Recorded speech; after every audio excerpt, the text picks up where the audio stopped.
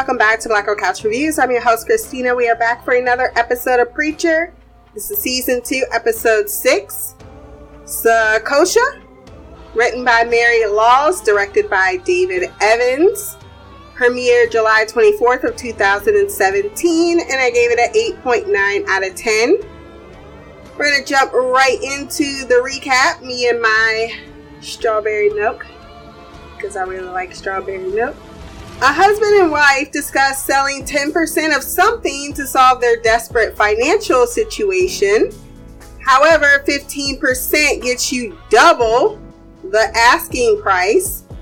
The salesman assures there are no lasting side effects. Okay. And just like that, the man agrees to give up 15% of his soul for $150,000. The procedure consists of the man identifying the soul and removing it seamlessly into a vial where it appears fluorescent. I chuckled at the end, even with Jesse, he couldn't get rid of the salesman in him. You won't even miss it. What's insane is this company and its armed truck, which we saw in episode 4, if you caught me pointing that out, turns around and sells that 15% of that man's soul to a woman with dementia for $2.7 million.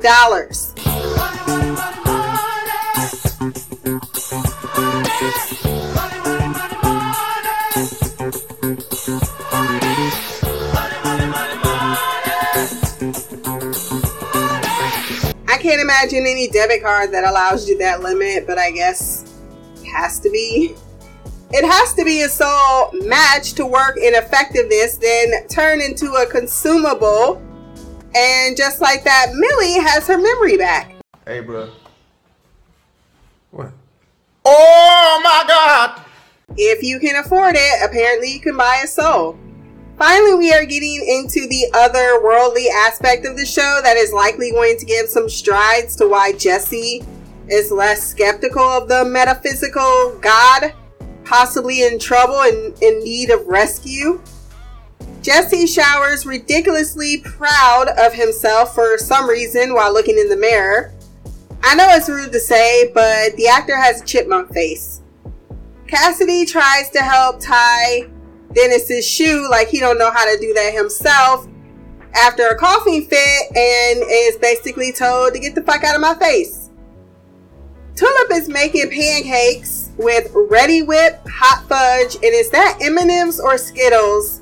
I'm gonna go with M&M's in Cassidy's pancake, and the way she spelled his name wrong, that was so cute. Cassidy apologizes for anything offending he said to Jesse the episode prior when, they were having blows at each other when he was trying to make him see the error of his ways. Who isn't bothered by what Cassidy said to him, but when it's Jesse's turn to return the respect of friendship by apologizing for the things that he said, he just tells him he's forgiven. Why you gotta be so rude? Don't you know I'm human too? The thing is, Jesse don't feel bad for his actions because he's thinking, I just told the truth. You're a piece of shit.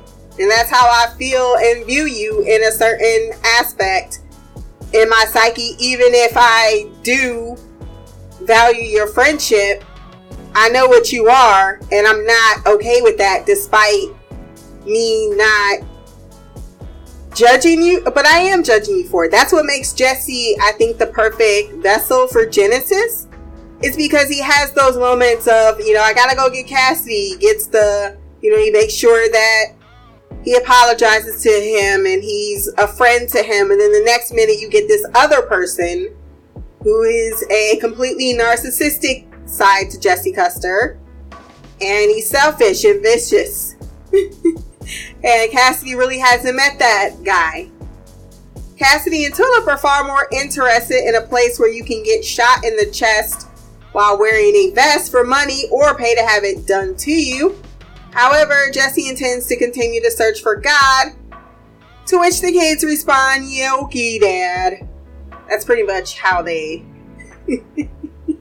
I imagine, when their little chuckle. Let the diabetes take its own time. Cassidy says, because she put all that Ready Whip on there. They kept stuffing marshmallows on top.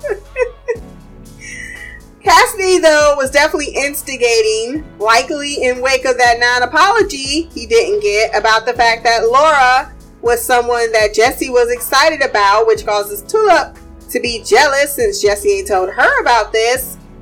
And while Cassidy is explaining how to get the next clue, blowing up a picture of the gun that they used to shoot Jesus, or the fake God, and get the serial number, once again showing he isn't useless and isn't a sidekick and is genuinely interested in helping Jesse despite his less than enthused wish to chase around and find God.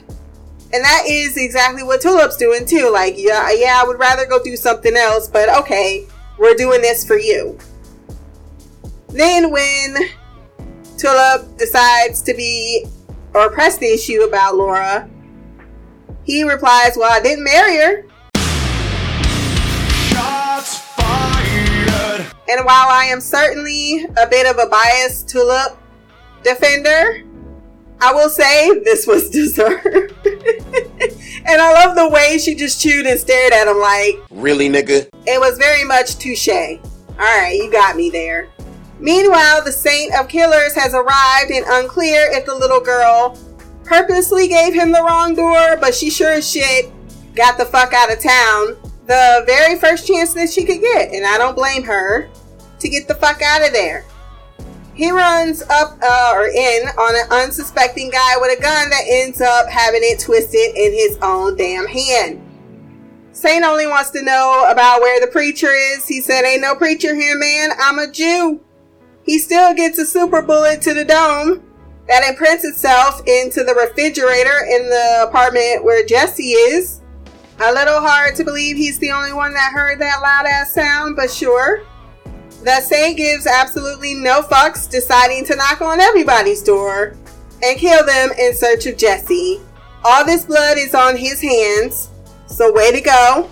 Question, who says don't make me bust you up? That guy's head just came rolling out the room. Cassidy is still explaining. I love these little background conversations that him and Tulip have while Jesse and the camera is focusing elsewhere. But he was explaining his idea, saying they should go to the dork docks to get the image blown up, while Tulip thinks that there are TV shows in outer space for the Pentagon. Then she asks, well, what kind of TV shows do you watch? He watches all types of TV. Trash is what she calls it, where the fat women transform themselves. He believes that is a beautiful thing to watch, and that the TV producers even pay to get rid of the stretch marks. Jesse sees the bullet boiling in yogurt and manages to bolt with the crew just in time for the Saint to bust in the front door.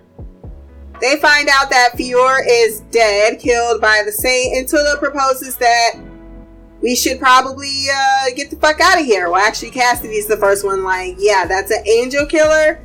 Let's go. Let's run. Let's not confront him. And that's when Tulip says, well, yeah, and you also need to stop using the voice. But Jesse refuses, needing it to find God. He sounded like a little boy, but I needed to find God. Or even be listened to by the man himself, and he knows it.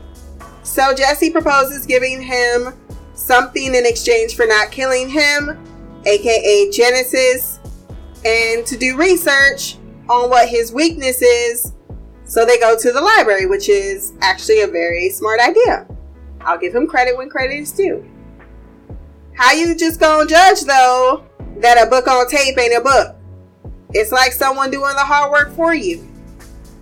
We get the Saint's backstory. He fought for the Confederacy, so not great. Then fell in love and repented his ways, only for his past to ruin his present joy, and he died, fated for the flames. Soulless and feared by Satan himself. I did laugh when they said next on American Psychopaths, Dick Cheney. Cassidy comes with facts. Tulip's like he lost his family. That was a thing. Cassidy recalls Dennis and that he did not warn him about the crazy killer in the apartment, but it's too late.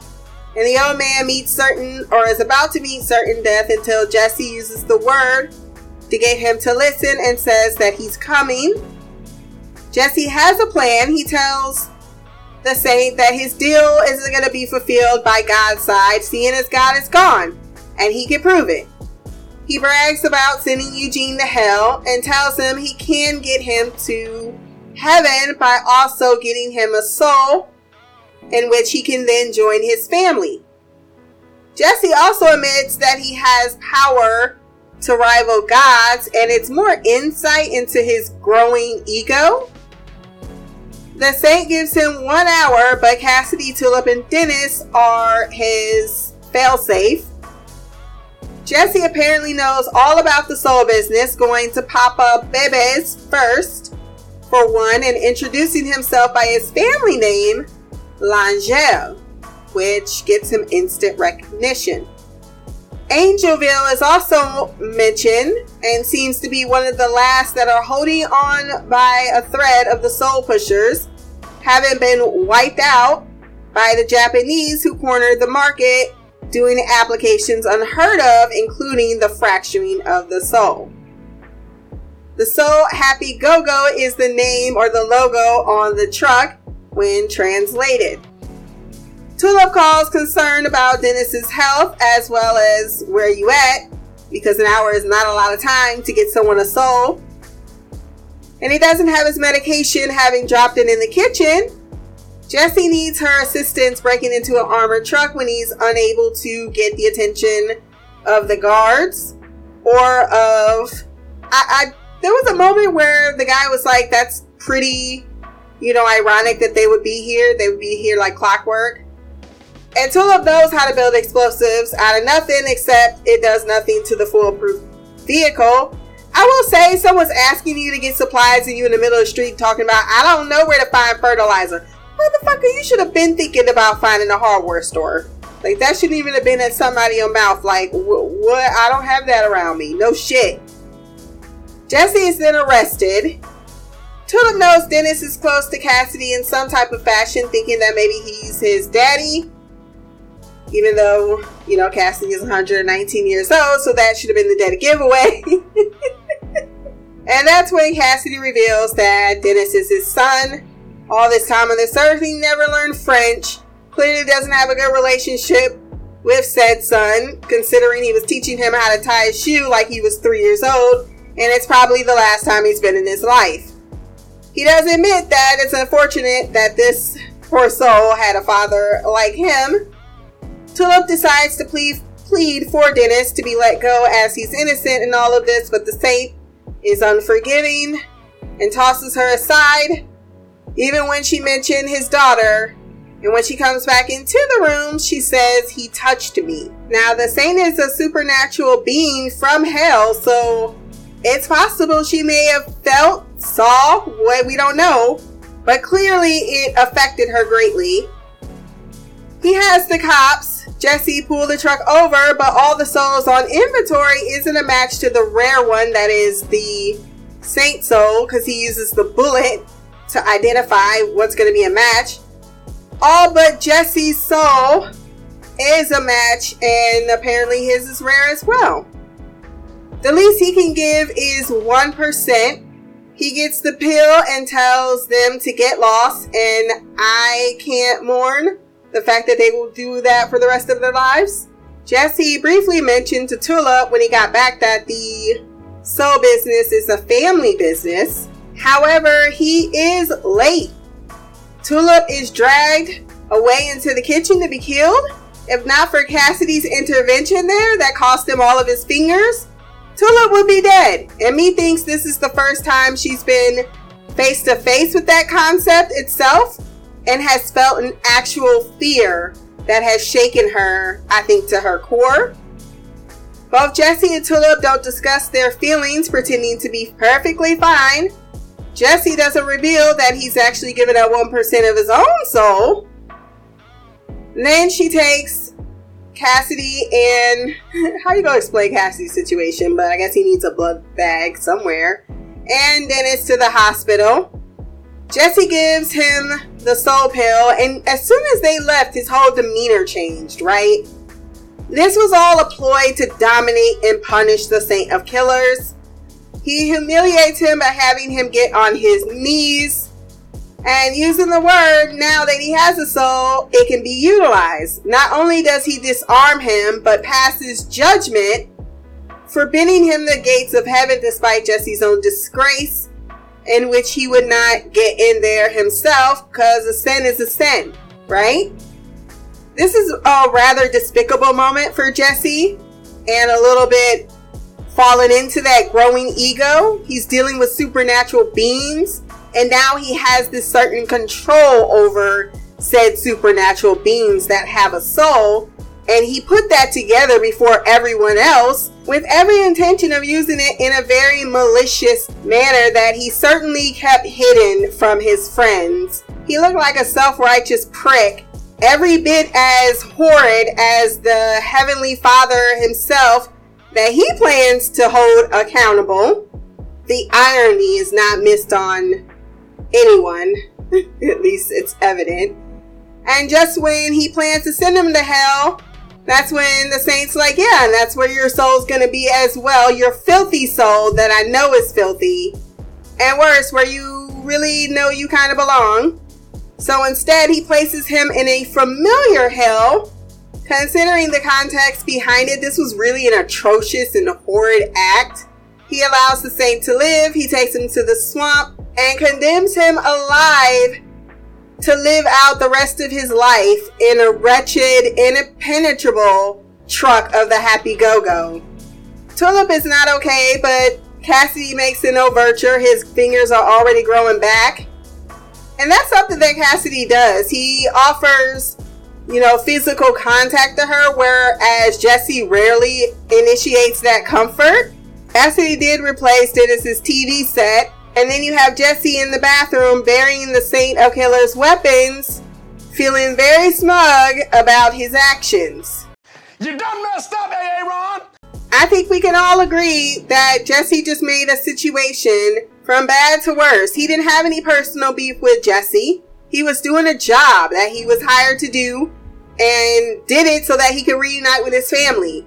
You could have gotten rid of your problem by just doing what you promised to do, right? It doesn't matter if you believe he belonged there. That's not your call to make. And yet, you could not pass up the opportunity to give in to your grandiose and self-importance and make an actual enemy of someone who could have been out of your way. That is our episode this week, but we do have mail. Queen Shy, you're up. Let's hear what you have to say about this episode.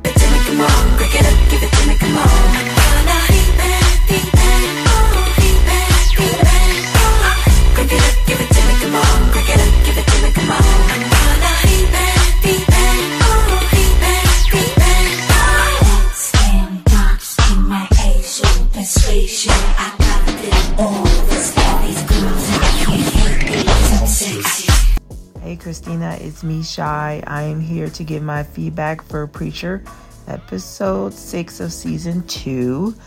Not gonna lie, this episode was a bit bizarre, and especially in the beginning, and just the whole premise in general.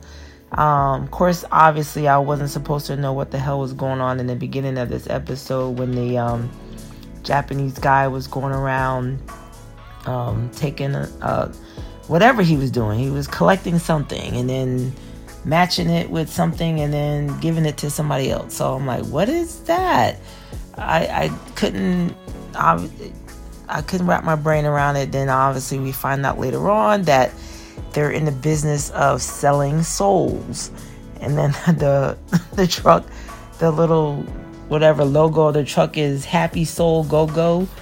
And I'm like, how do you get in this business? Like, what in the world? So soul donation is the name of the game. And I'm like, and what reason would you have to sell your soul or to buy a soul? I'm like, I mean, the lady that was, I guess she had Alzheimer's and the soul gave her some soul back and she's able to remember. But is that worth $2 million? Because that's exactly how much you pay for it. And then my question becomes, what happens to the person who donates the soul? They become less of themselves, guessing. And so I don't know how much Jesse donated when he gave it to the Killer of Saints. I know the guy said at least 1%. I mean, did he just give the bare minimum? Was that good enough? So, yeah, very, very interesting premise to an episode. Definitely never seen or heard anything like that before. So, yes. Of course, we find out about Dennis. So that was surprising for me because it didn't even cross my mind that Cassidy would have a child. And that, I mean, of course, now that it makes perfect sense. And of course, Dennis is not happy with his father. But my thing is, he's never learned French. I mean, never learned English. It seems like he's lived in United States his whole life. So why does he not know English? Or maybe he hasn't. Did Cassidy say that he was from France and moved? I don't know. Or does he know English and he's intentionally not speaking in English because he's mad at his dad? I don't know. It's hard to know why he's not speaking English. Even if it is broken English, a little bit of English. I mean, he watches television, English speaking television all day, and that's normally how people learn how to speak English that are from other countries. That's what they say is how they learn. So not quite getting that, but it was good. It was good to get a backstory and somewhat of a backstory on that, or some clarification on that, because I was getting tired of seeing Dennis just sitting around. And I know what you said, he was sick, but I'm like, even that, it was like hard to like, so why would they go to some random dude's house named Dennis who's sick and then just hang around there, and Cassidy is, talking to him like, everything's peachy key. But now we see that's his son. They had a falling out, obviously. Dennis is upset, and Cassidy is, trying to make amends in his own way. I like how, and I say like as in not liking it for real, Jesse's rationale for continuing to use the powers, this is prior to him getting rid of the Killers of Saints, it's like, yeah, I need to find God. So even though this killer is tracking us down and can murder us, I got to use my powers. And, when Tulip had suggested that he not use them so he won't be able to track them down, I was like, really? I got to use them because I need to find God? Like, do you? Do you really?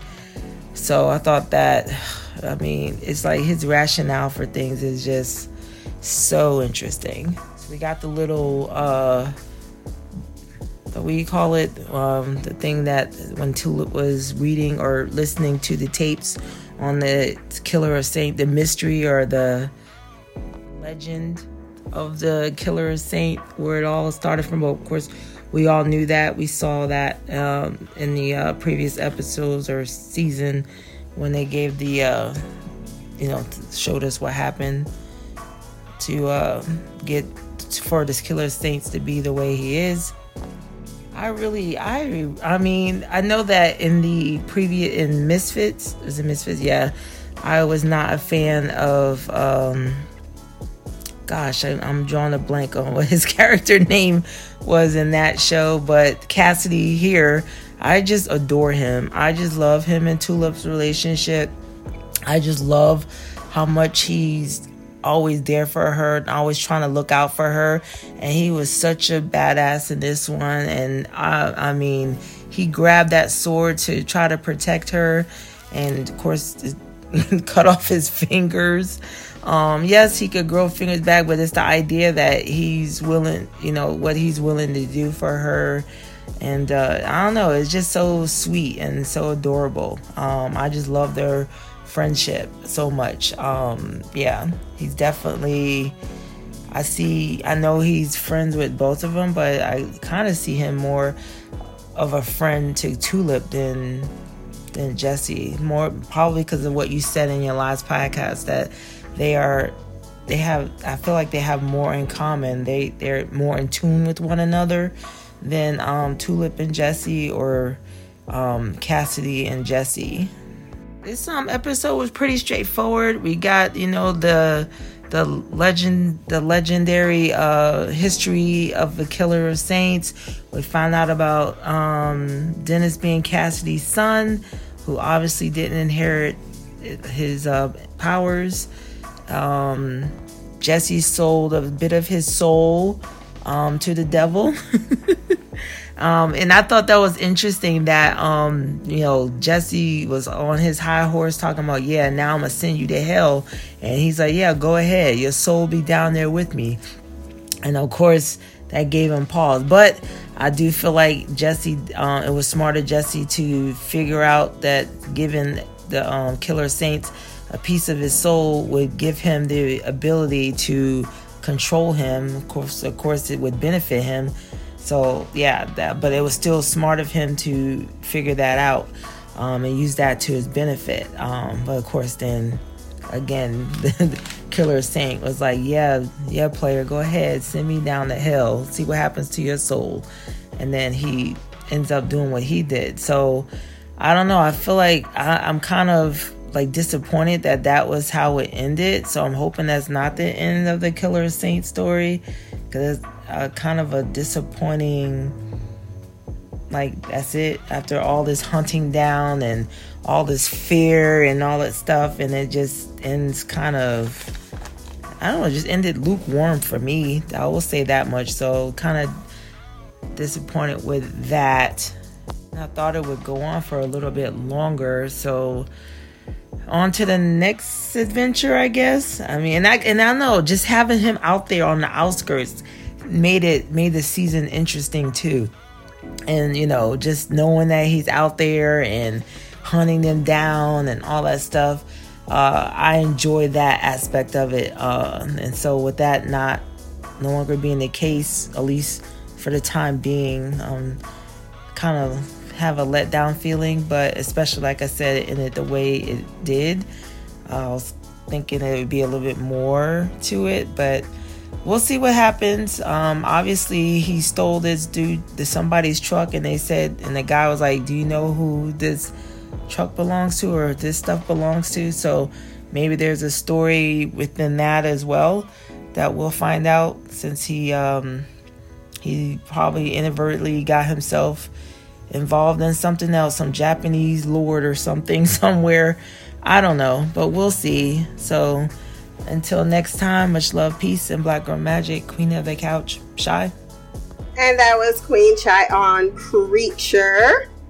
I can see why you would feel that this was a pretty lackluster ending. But you brought up a really good point. That truck belongs to somebody, and they may want their merchandise back, and they may have something like, I don't know, a way to find where their merchandise went.